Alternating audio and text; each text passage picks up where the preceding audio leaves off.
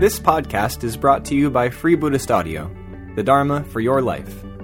Our work is funded entirely by donations from our generous listeners.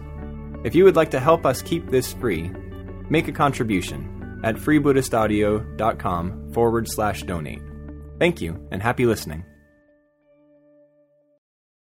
Oh, thank you very much, Shubha. And it's been a real delight, actually. It's been a complete delight to be back here at the LBC, and I was very, very touched to be invited to give the talk today. So, yeah, thank you.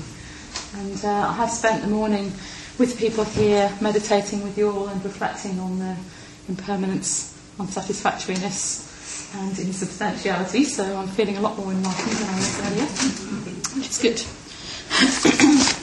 So I've got the whiteboard. That looks very impressive, doesn't it? We won't be worried about that too much.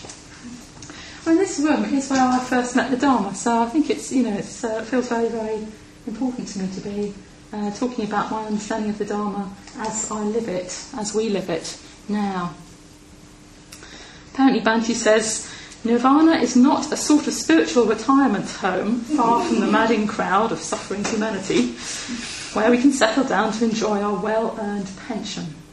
He says it's a way that we live, it's a way that we respond to the present, the way that we respond to the calls of the day.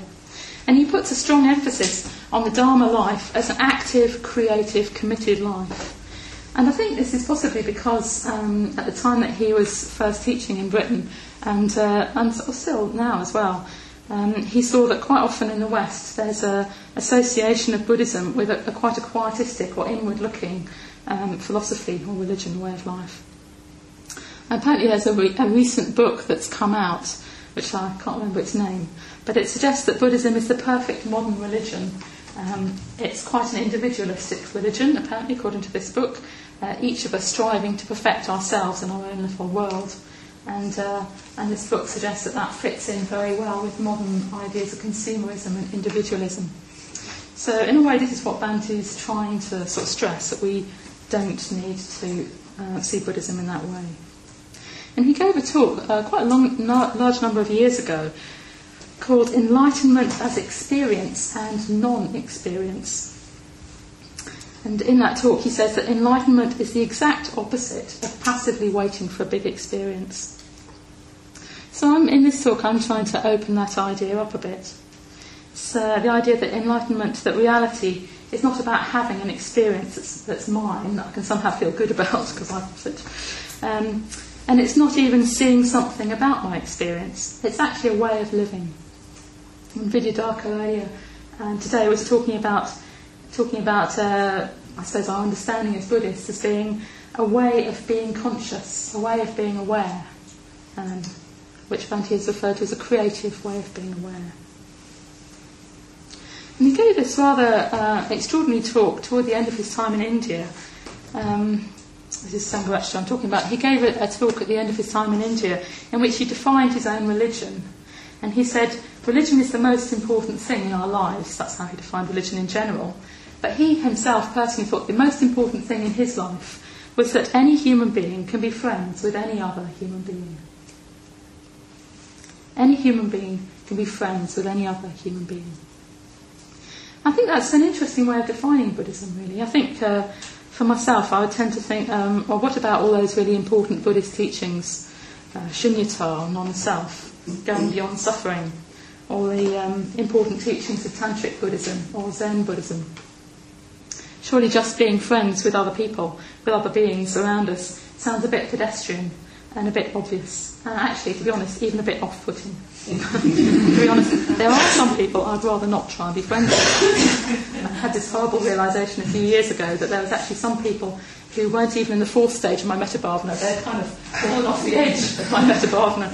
I hadn't even noticed it. I had a bit of a shock when I realised that. Yeah, so Shubha's asked me to talk a bit about my experience as part of team-based right livelihoods. And as she said, I spent 9 years working at the Wild Cherry, and I'm now living and working with a team of women in South Wales where we run retreats to help women join the order. But I'd like to go back a little bit at the risk of being self-indulgent, but here we are, got a chance, haven't I? My previous life, which Shilpa says was actually, I did a lot of rock climbing. In fact, at one point I think I wrote down, I know my friend wrote down the insurance form where it said what your religion was in case you had to be shipped back dead, you know, and he put mountaineer, and I thought, oh yeah, that's right, that is what, that is what I, thought it was most important in my life. So when I was rock climbing, I used to think that I was quite happy with the idea of dying young. But I probably wouldn't live till after I was about 30. And in a way that seemed like the answer to quite a deep-rooted sense of a kind of irrelevancy of my life. I didn't really think it was particularly useful, my life. I couldn't really see much point in it. You doing okay there, Pushpa? Can you hear me?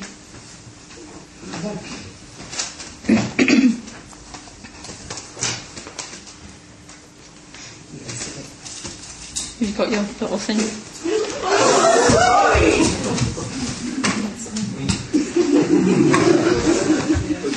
I think it's there.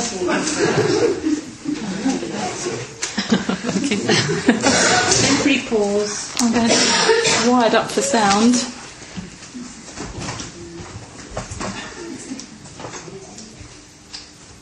Sorry. That's good. Yes. Miss something.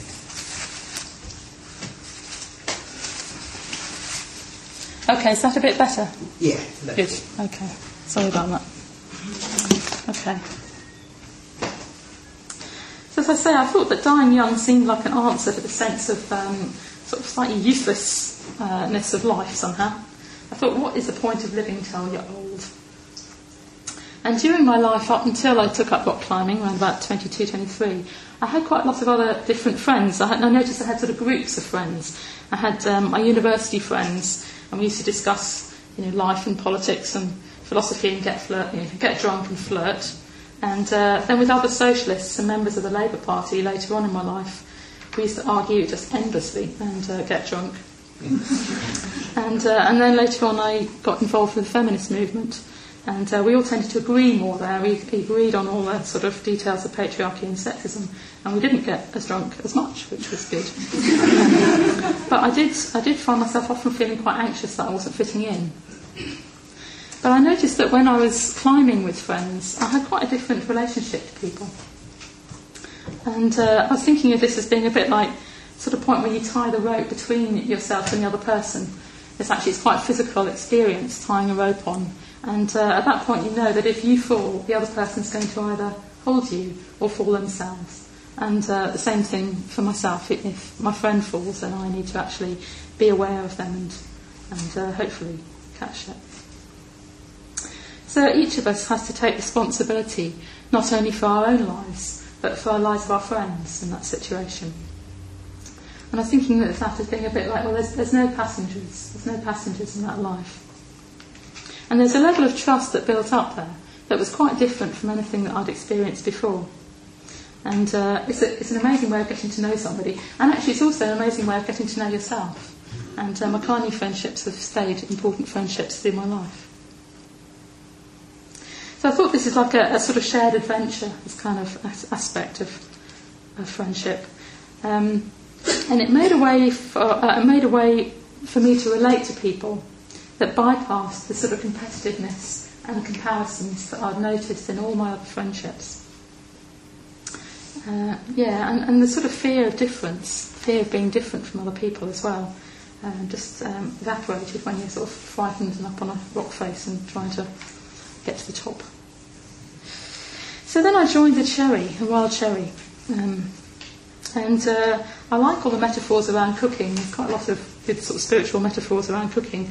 And they're very different from the stories of rocks and ropes.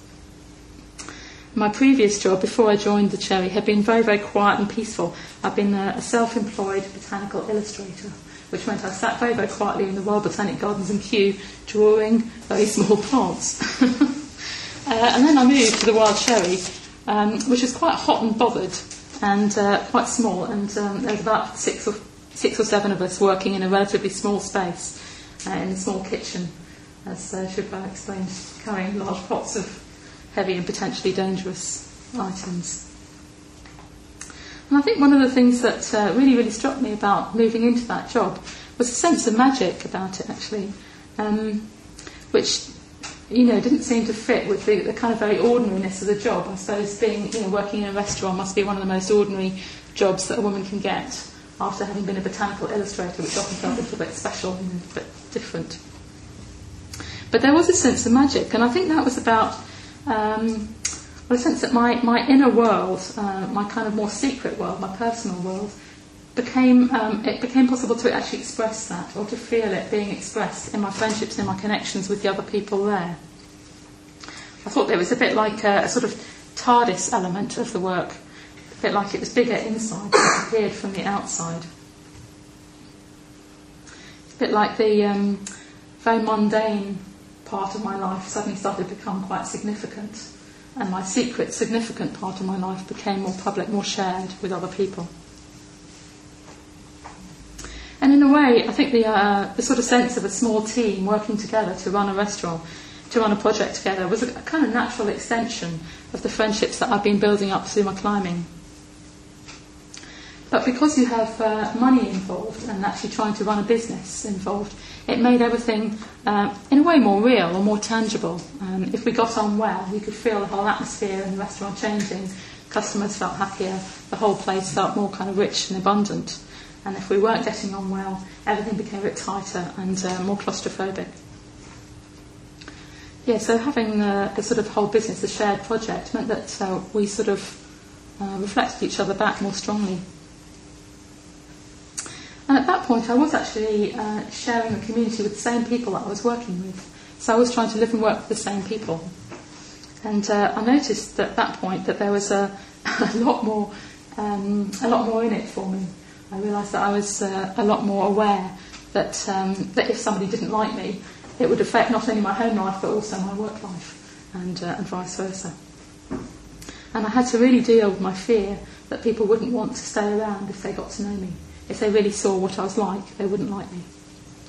And that's a really big fear that I had to face. Also, living and working with the same people meant that I had to bring all different aspects of myself into the picture. All parts of myself had to be seen. I think before, when I had these different groups of friends, it was a bit like my climbing friends saw one part of me, my socialist friends saw a different aspect of me, and maybe my feminist friends or my family saw other sides of me, and I was quite a different person in those different groupings of people. But once it was all in one place, I was living and working with the same group of friends, I had to be more visible. It was a bit like all of me became seen. And another aspect that I found very difficult when I first joined the team was, basically that I was quite afraid of conflict. I was quite afraid of people getting angry with me, of people getting angry with each other. And once you're sort of cramped up together in a very small kitchen trying to run to a deadline of getting the food out at 12 o'clock, tempers could get quite frayed, particularly after about 11:30 in the morning. So I had to actually start to deal with conflicts rather than running away from them. And I think that had been another aspect of having groups of friends. If I fell out with friends in one of my groups, I could think, oh, well, I've got other friends elsewhere. Just ignore them a bit. So I had to actually deal with my conflicts rather than running away. And I had to really look at the extent of ill will as well that I personally carried around. I think before that I tended to think that it was other people who got angry with each other and I was usually quite cool and calm. But I discovered that actually I had quite a high degree of ill will going on. I used to call it RI, righteous indignation. No one else does it, of course, do they? Anyway, yes, had to have an RI buddy at one point. We'd have to grab each other's hands and run out the back and let off steam about something that we weren't happy about and then come back. So I think what was very, very important for me in that team situation was that I saw other people able to repair their difficulties, able to get over conflicts and able to actually communicate through difficulties and come out the other side, which was completely magical actually, and I don't think I'd ever really seen that happen before in that way, actually be able to really talk about the difficulty and then connect with other people at the same time. So I think there was a point at which I started to relax in that team into really believing that it was possible to, I suppose in a way, to be a friend to other people, to all other beings, all other people, and not just the nice ones. for myself that I have a very long-standing tendency of not really trusting that friendships will stay around, not really trusting that my connections will stay. And I think that can be the case for people with nihilistic views of the world, that we can find it hard to trust friendships. And that this way of working has been very, very important for me, and actually, while looking at that more fully and seeing through it a bit, I learned to let myself believe in positive values and to sort of grow out of the cynicism that had been a normal part of my life. One of the important aspects of working together as a team was trying to develop a kind of attitude of abundance toward each other, a sense that we were actually each bringing strengths rather than each bringing weaknesses. There's a great line that I heard from someone, which is that we need to learn to build on each other's strengths rather than undermining each other on our weaknesses. So I think these are very, very important insights for me as I worked at the Cherry for these 9 years. But they can sound a bit psychological and a bit like they're to do with my own personal tendencies, my own personal psychology. And I was thinking, well, in a way, what was it about these friendships, about these depths of friendships, that make it into a practice of insight, practice of reality? Sangha says that the hardest part of the spiritual life is finding the emotional equivalence of our intellectual understanding. So we can understand teachings like Shunyata, like no self, intellectually, but to actually live them out is quite a whole different thing. And he said that friendship is the emotional equivalent of the intellectual understanding of non-self. That friendship is the emotional equivalent of that more rational understanding. So I want to explore a bit what that means, and this is where the whiteboard comes in handy.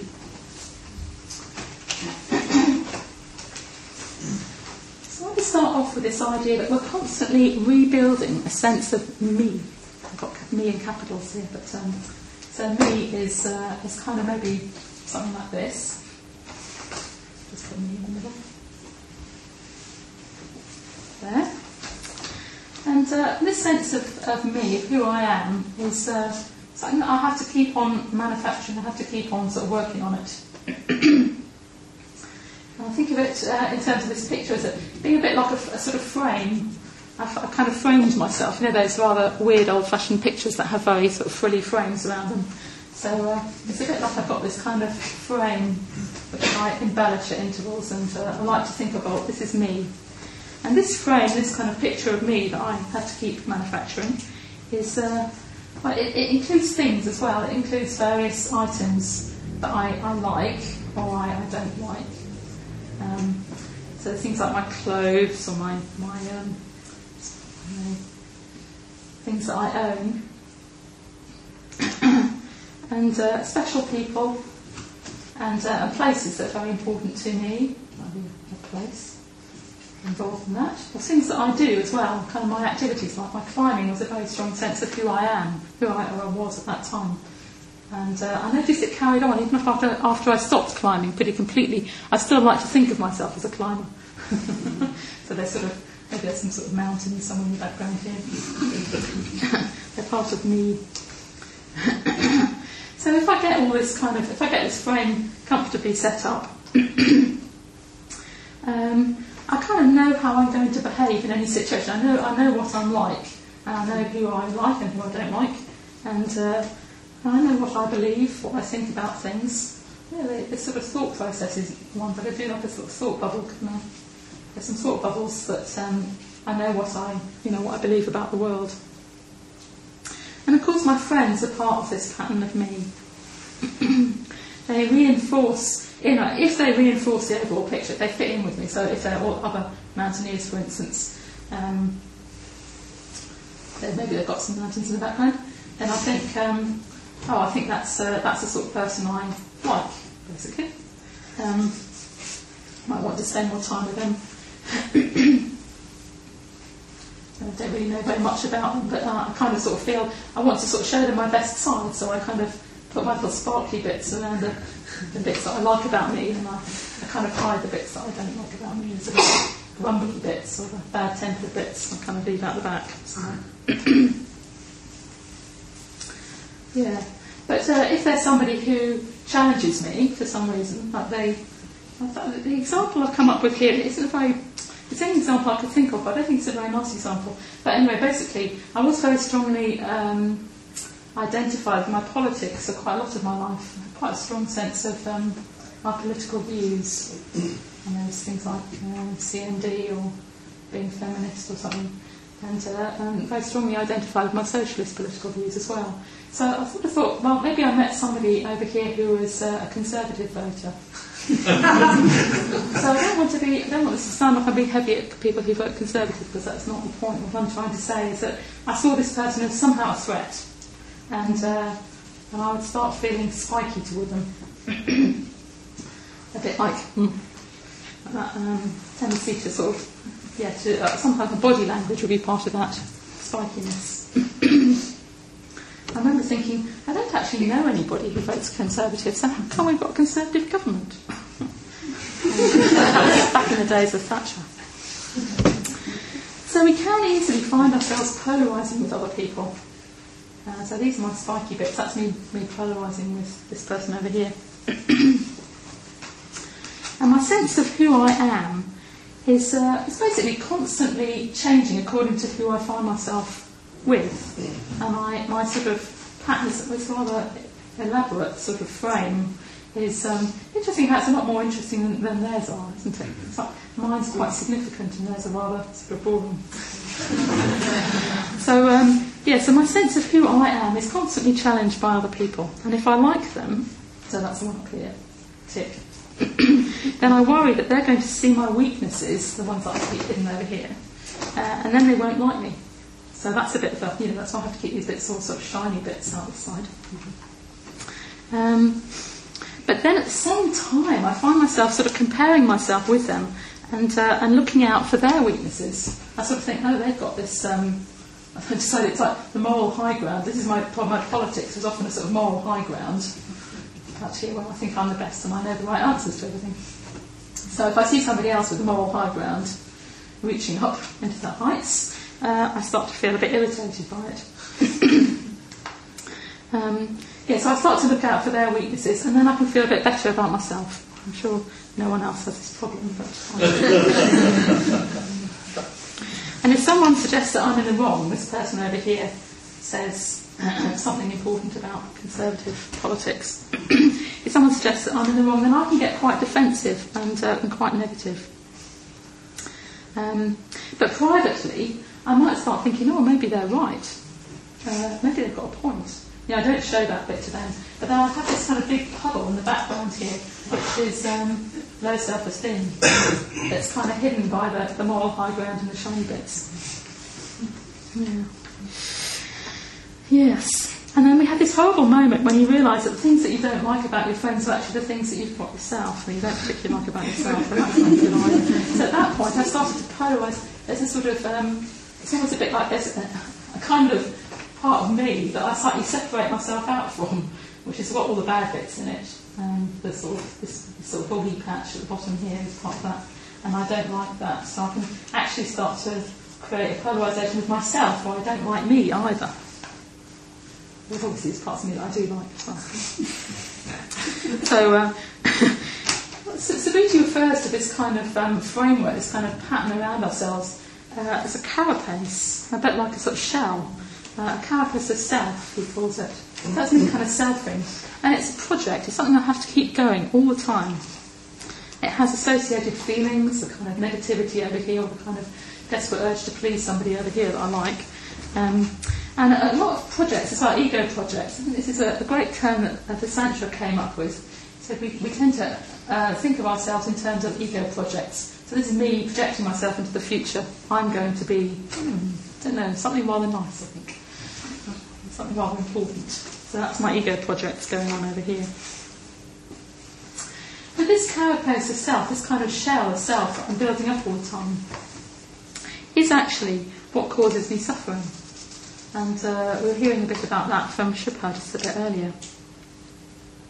So everything that I rely on to support this shell, everything I rely on to support this very fragile me in the middle here, is actually going to fall apart and come to an end. and at that point I'll suffer. I drew a little sort of house over here, which it's not very visible, but actually, although it's in the background, it's a very important house. It's the house that I was born in, and it's actually in the process of being sold at the moment. My dad died a year ago, my mum died 10 years ago, and this house is finally being sold. And I find it extremely painful. It's really, really weird. I hardly been there very much. I've just been to visit my dad a few times, but selling this house has just been an extremely weird experience of a large chunk of what I think of as me is like falling off the cliff and disappearing. And it's like pulling a huge, great big part of my being out of where it should be. And so this part of what I think of as myself is about to go, and I don't like it. And actually, as I'm trying to keep all these patterns together, trying to please the people I want to please and trying to fend off the people I don't want to please, there's quite a lot of anxiety involved in sort of keeping this whole structure. You can kind of feel the energy involved in it. There's quite a lot of anxiety in keeping that structure in one piece. So this is me thinking of myself as intrinsically separate. I think I'm lasting. I think I'm the same person as I was yesterday. I think that I'm single. I think there's only one me. And I think of myself as separate from other people. So that's me having to sort of separate myself off and trying to please the people that I like and get rid of the people I don't like. And it's an interesting sort of thing to notice that actually this thing that I call me is actually made up of these patterns of relationship, these sort of edges, so to speak, between myself and others. This, in fact, this very important me that I've illustrated here is in fact defined by my relationships. It's completely defined by relationships, and it has no existence outside of those relationships or outside of these patterns of relating. So I use these edges, I use these relationships to define who I am. And I thought of this as being a bit like, well, I don't like them, this is the Conservative voter, I don't like them because I'm the sort of person who doesn't like Conservative voters. I'm the sort of person, that's this me here. But on the other hand, clearly I'm the sort of person who doesn't like Conservative voters because I don't like them. You see that bit? I don't like them because I'm the sort of person who doesn't like Conservative voters. I don't like Conservative voters because I don't like them. So there's a sort of way in which I find myself always in relationship to others. Yeah. I'll have a quick break here.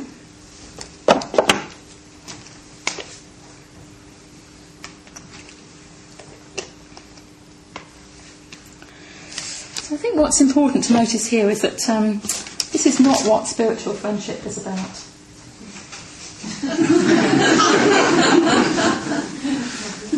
I was noticing when we were reflecting on the marks of conditioned existence, the marks of insubstantiality and impermanence and dukkha and unsatisfaction.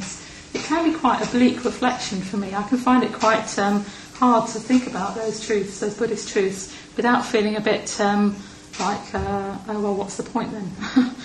And if, like me, you tend toward nihilism, I can end up feeling a bit like, well, I'm just made up of these insubstantial little things that just evaporate if I look at them. And in that case, what's the point of anything?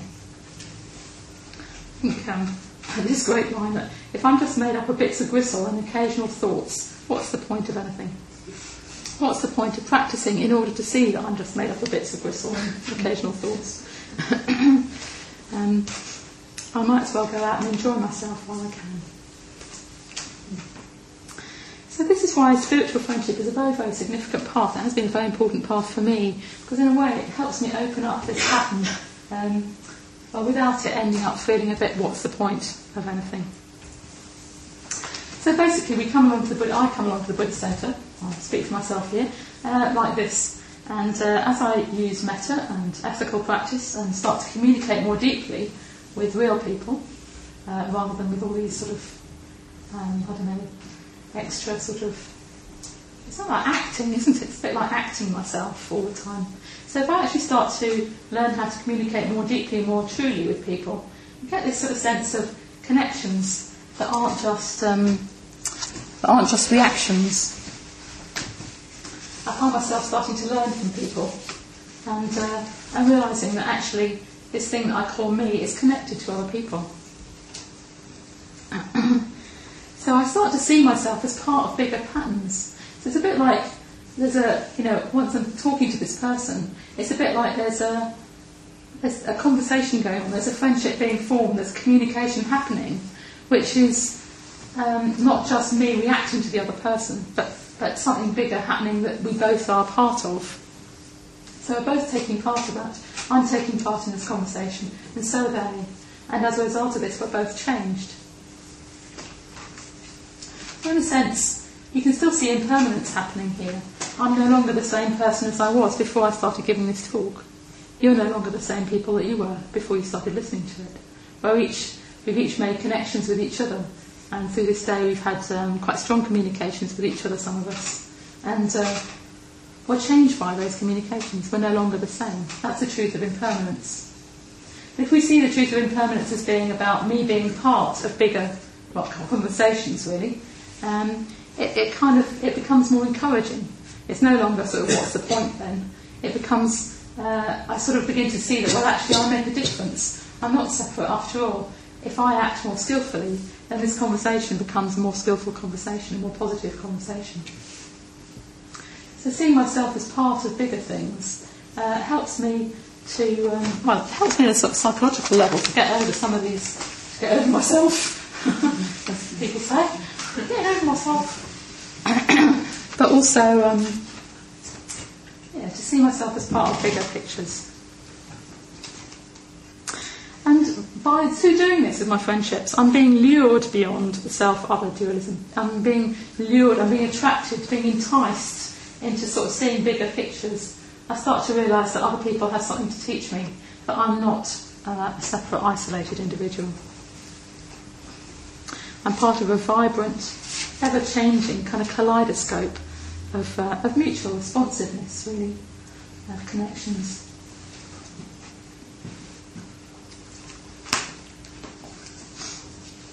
At this point, I think, for me anyway, insight into selflessness stops being a kind of rather terrifying glimpse into the void and becomes a shared dance, a kind of pattern of connectedness, of responsiveness.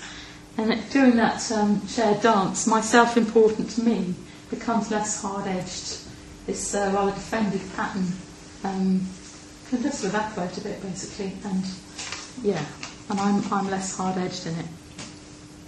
I'm less brittle and less defended.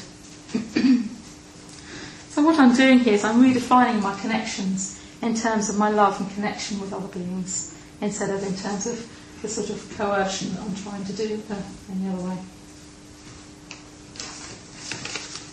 So clearly this kind of friendship is different from the ordinary sort of friendship, spiritual friendship.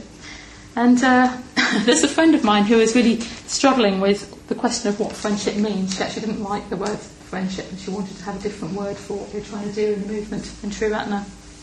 And she came up with a way of looking at it which I quite liked. She said it was like we're weaving strands of history. It's like having strands of history which we weave in among our friends. So friendship is not something fixed. It's something that we weave all the time, that we create all the time as we communicate with each other. And we change each other through that process, through the process of weaving our friendships. So this suggests that these friendships are not about being best buddies, and they're not also about being sort of cool, casual acquaintances. They have a quality of deep responsiveness, a deep sort of interest and connection with each other. It's a sense in which this is completely intrinsic to being a human being. All the sort of energetic kind of posturing that I tend to do is actually not the natural way of being a human being. It's a bit like the sort of natural love of a mother for her child being expanded out to all beings. And there's a sense in which, well, that's a very, very steep practice. It's quite a difficult thing to take on and do, especially when other people aren't doing what you want them to do. which often happens, I notice. And I think one of the things that I noticed for myself, anyway, it's been a really helpful part of this practice of learning to respond to other people, has been a practice of listening more deeply, listening more fully to other people. I think before that, when I was very immersed in this sort of horrendous pattern of selfing, I tended to think very quickly that I knew what other people were. If I saw that someone voted Conservative, I immediately put a whole box around them and assumed that I knew who they were and what sort of person they were and what else they were like in their lives. So I guess, it's been a process of listening to people and of asking more questions rather than assuming that I know. I think in a way there's probably a couple of stages to this practice. There's a stage of actually differentiating what I am from all these reactions and trying to please some people and reacting to other people. I have to actually find out, well, who's the me behind that? What do I really think for myself? Away from the sort of pressures and expectations of all the various different people I'm surrounded by, the different groups that I'm part of. So that means noticing that I can make choices. I do have choices. I can make a difference. That means taking myself a bit more seriously, to be honest. It's interesting, all this kind of posturing that I had on before felt like taking myself very seriously indeed. So this is a sort of different kind of seriousness, I think, somehow. But as I look more deeply at this sense of a me, and I realise that I do have these strong connections with people, I see that actually this thing that I call me is part of the conditions that go into making up the bigger pictures in the world. So I was thinking, for instance, this festival day at the LBC, each of us has brought ourselves in. We've each contributed to that. We've each made it happen. If it wasn't for all of us, there wouldn't be a festival day at the LBC. So we're kind of, we're each of us part of that, and therefore we're not separate, isolated individuals. We're part of something bigger. And in this way we can see that we're not separate, isolated selves, I suppose.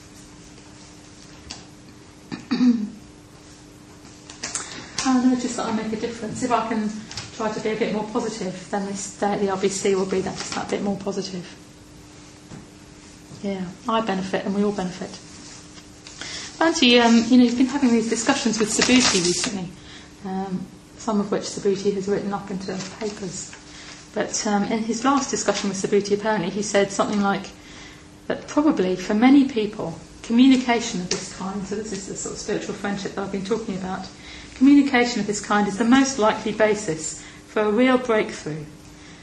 Because in friendship, a whole person is involved with another whole person.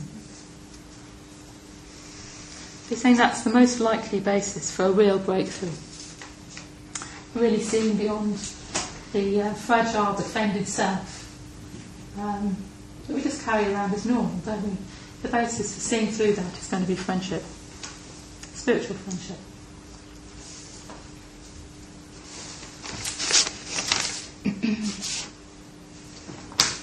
So I think of this as being a bit like, this idea that how I relate to my friends affects them, and it affects me as well. If I'm able to be more positive and creative, I become a more positive and creative person, on a whole, on a good day.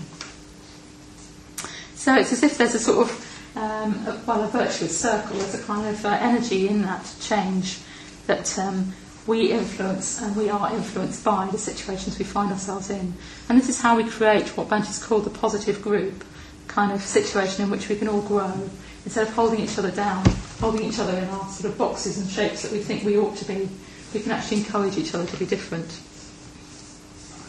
And there's a sort of, I suppose there's a lineage or a kind of tendency, I'm just going to call it a lineage, in any community of people that we find ourselves part of. And we can change that lineage, we can affect it if we act more creatively and more positively. And I was thinking as an example of this, that while I was working at the Vajrasakhi, one of the members of the team referred to what she called the threshold of generosity. And I think we can see that within the community, the whole Buddhist community, the Sangha. As we get to know our friends, we start to look out for them and help them, basically. And as we find that generosity coming our way, as we feel ourselves helped and treated kindly by other people, there's a kind of there's a point at which you realise that actually instead of me having to defend myself and defend my patch, with all these sparkly bits and spiky bits, I can actually relax into the sense that other people are going to look out for that too. And other people are equally interested in me doing okay. I noticed at the Cherry, it suddenly became, instead of me looking out for myself, looking out for number one and having to sort of fight my patch, make sure other people kept in their places, it turned out that actually there were 6 other people looking out for me as well as me, which is just a magical experience, very, very strong experience for me. But this level of harmony, it takes time and commitment to build up, and I'm sure you've all experienced that to some extent in the Sangha. I was thinking, in a way, our modern lives are geared to a very, very different attitude. And I read a book by a guy called Sennett a little while ago. It's called Together. And I think he's some kind of sociologist. But he was talking about how in modern life, our work and lives are geared to changing relationships and work situations where we're becoming de-skilled. He said, de-skilled in cooperation. So it means that we find it more difficult to build old patterns of trust, respect and loyalty that used to be the norm in human working relationships. Modern working relationships just don't work that way. People tend to move jobs in a couple of years, and it's harder to actually build up that depth of trust that would have been normal. He describes the recent emergence of what he calls the uncooperative self, someone who feels other people as a stress or a demand on them. And I certainly recognise that in myself. There's a sort of fear that other people become somehow dependent on me, and definitely an equal fear of me becoming dependent on other people that I had to sort of pretend that wasn't going to happen. And I was thinking my uncooperative self tends to want to maintain an atmosphere of being a bit hard to please. And I thought, well, maybe that's in the vain hope that other people will try harder. And I got this great quote from Eeyore that I'm just going to have to say. I'm not entirely sure if it really fits in here, but I just love it. Apparently Eeyore said somewhere, I don't know where, he said, "I might have known," said Eeyore. "After all, one can't complain, I have my friends. Somebody spoke to me only yesterday. And was it last week or the week before that Rabbit bumped into me and said bother?" The social round, always something going on. So you have to do that in a proper accent, which I'm not going to try and do, the Eeyore style. Something about being hard to please. Yeah. So in the spiritual community, in the Sangha, what we're creating between us is an atmosphere of generosity, an atmosphere of abundance. And as we do this, we gradually feel more connected to each other and more connected to the world in general. As we have less to defend, you saw my defences up there. We're more open and we feel lighter. Actually, in a way, we end up feeling a bit more confident, I think. There's something about this desperate urge to try and present myself and look how I should look that is deeply, deeply unconfident. Very afraid. And this is the flavour of enlightenment. It's enlightenment as a quality of responsiveness to the world. I was thinking it's a real sort of cliche of stories that you get, and you get the Knights of the Round Table, or you get Star Trek. You get these kind of stories of groups of people, I suppose. They're not the stories of the isolated hero who's carrying out their exploits to a sort of impressed audience. But they're a group of peers who are encouraging each other and covering each other's backs. And I wanted to quote a bit from Shakespeare here as well. He goes, "We happy few, we band of brothers." So that comes from Henry V. It's this guy, King Henry, who's saying that he's glad that it's just a small bunch of people against a very large enemy, because in that way, in that situation, the honour is the greater. That's what he's saying. He says, "We happy few, we band of brothers." And he goes on to say that although he's the king, and everybody else isn't the king, obviously, everybody who fights together on this day are made equal by that shared experience. So I think there's something, for me, very important about that. I think in my days when I had to have a moral high ground, I had to sort of live on my moral high ground somewhere out there, I often would feel quite isolated from other people. And there's something about having an arrogance attitude that made me feel quite lonely and quite afraid. And I think in the spiritual life I found a place where I can feel more deeply connected in a much more satisfying way. And this is what, in a way, this is all that the order is. The order, the Triratana Buddhist order, is simply a network of friendships, a network of these connections, these deep connections with each other. Bhante refers to it as a dance, and he calls it a vital mutual responsiveness. A vital mutual responsiveness that's on the basis of common spiritual ideal and a common practice. This is something that we build up in the spiritual community, sort of gradually. It's as if we're integrating ourselves around this common ideal, a shared sense of our purpose in the world, a sort of shared myth, a shared project. It's the project of being friends to the world, basically. The project of becoming able to see all other beings as potential friends. And it's a project that we come across when we see the story of Avalokiteshvara, the thousand-armed Avalokiteshvara, reaching out, the Bodhisattva reaching out with his arms, thousand arms, thousand hands, to reach out to all beings. So I'm going to finish this talk with a quote from a guy who was writing in the 1st century AD. He's an Indian Buddhist. And he wrote verses in praise of the Buddha. So this is a couple of these verses in praise of the Buddha. He says, "Having brushed aside doubts about whether or not it could be done, of your own free will you took this helpless world under your protection. You were kind without being asked. You were loving without reason. You were a friend to the stranger and a kinsman to those without kin."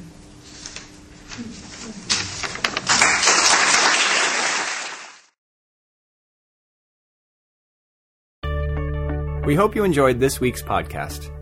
Please help us keep this free. Make a contribution at freebuddhistaudio.com/donate. And thank you.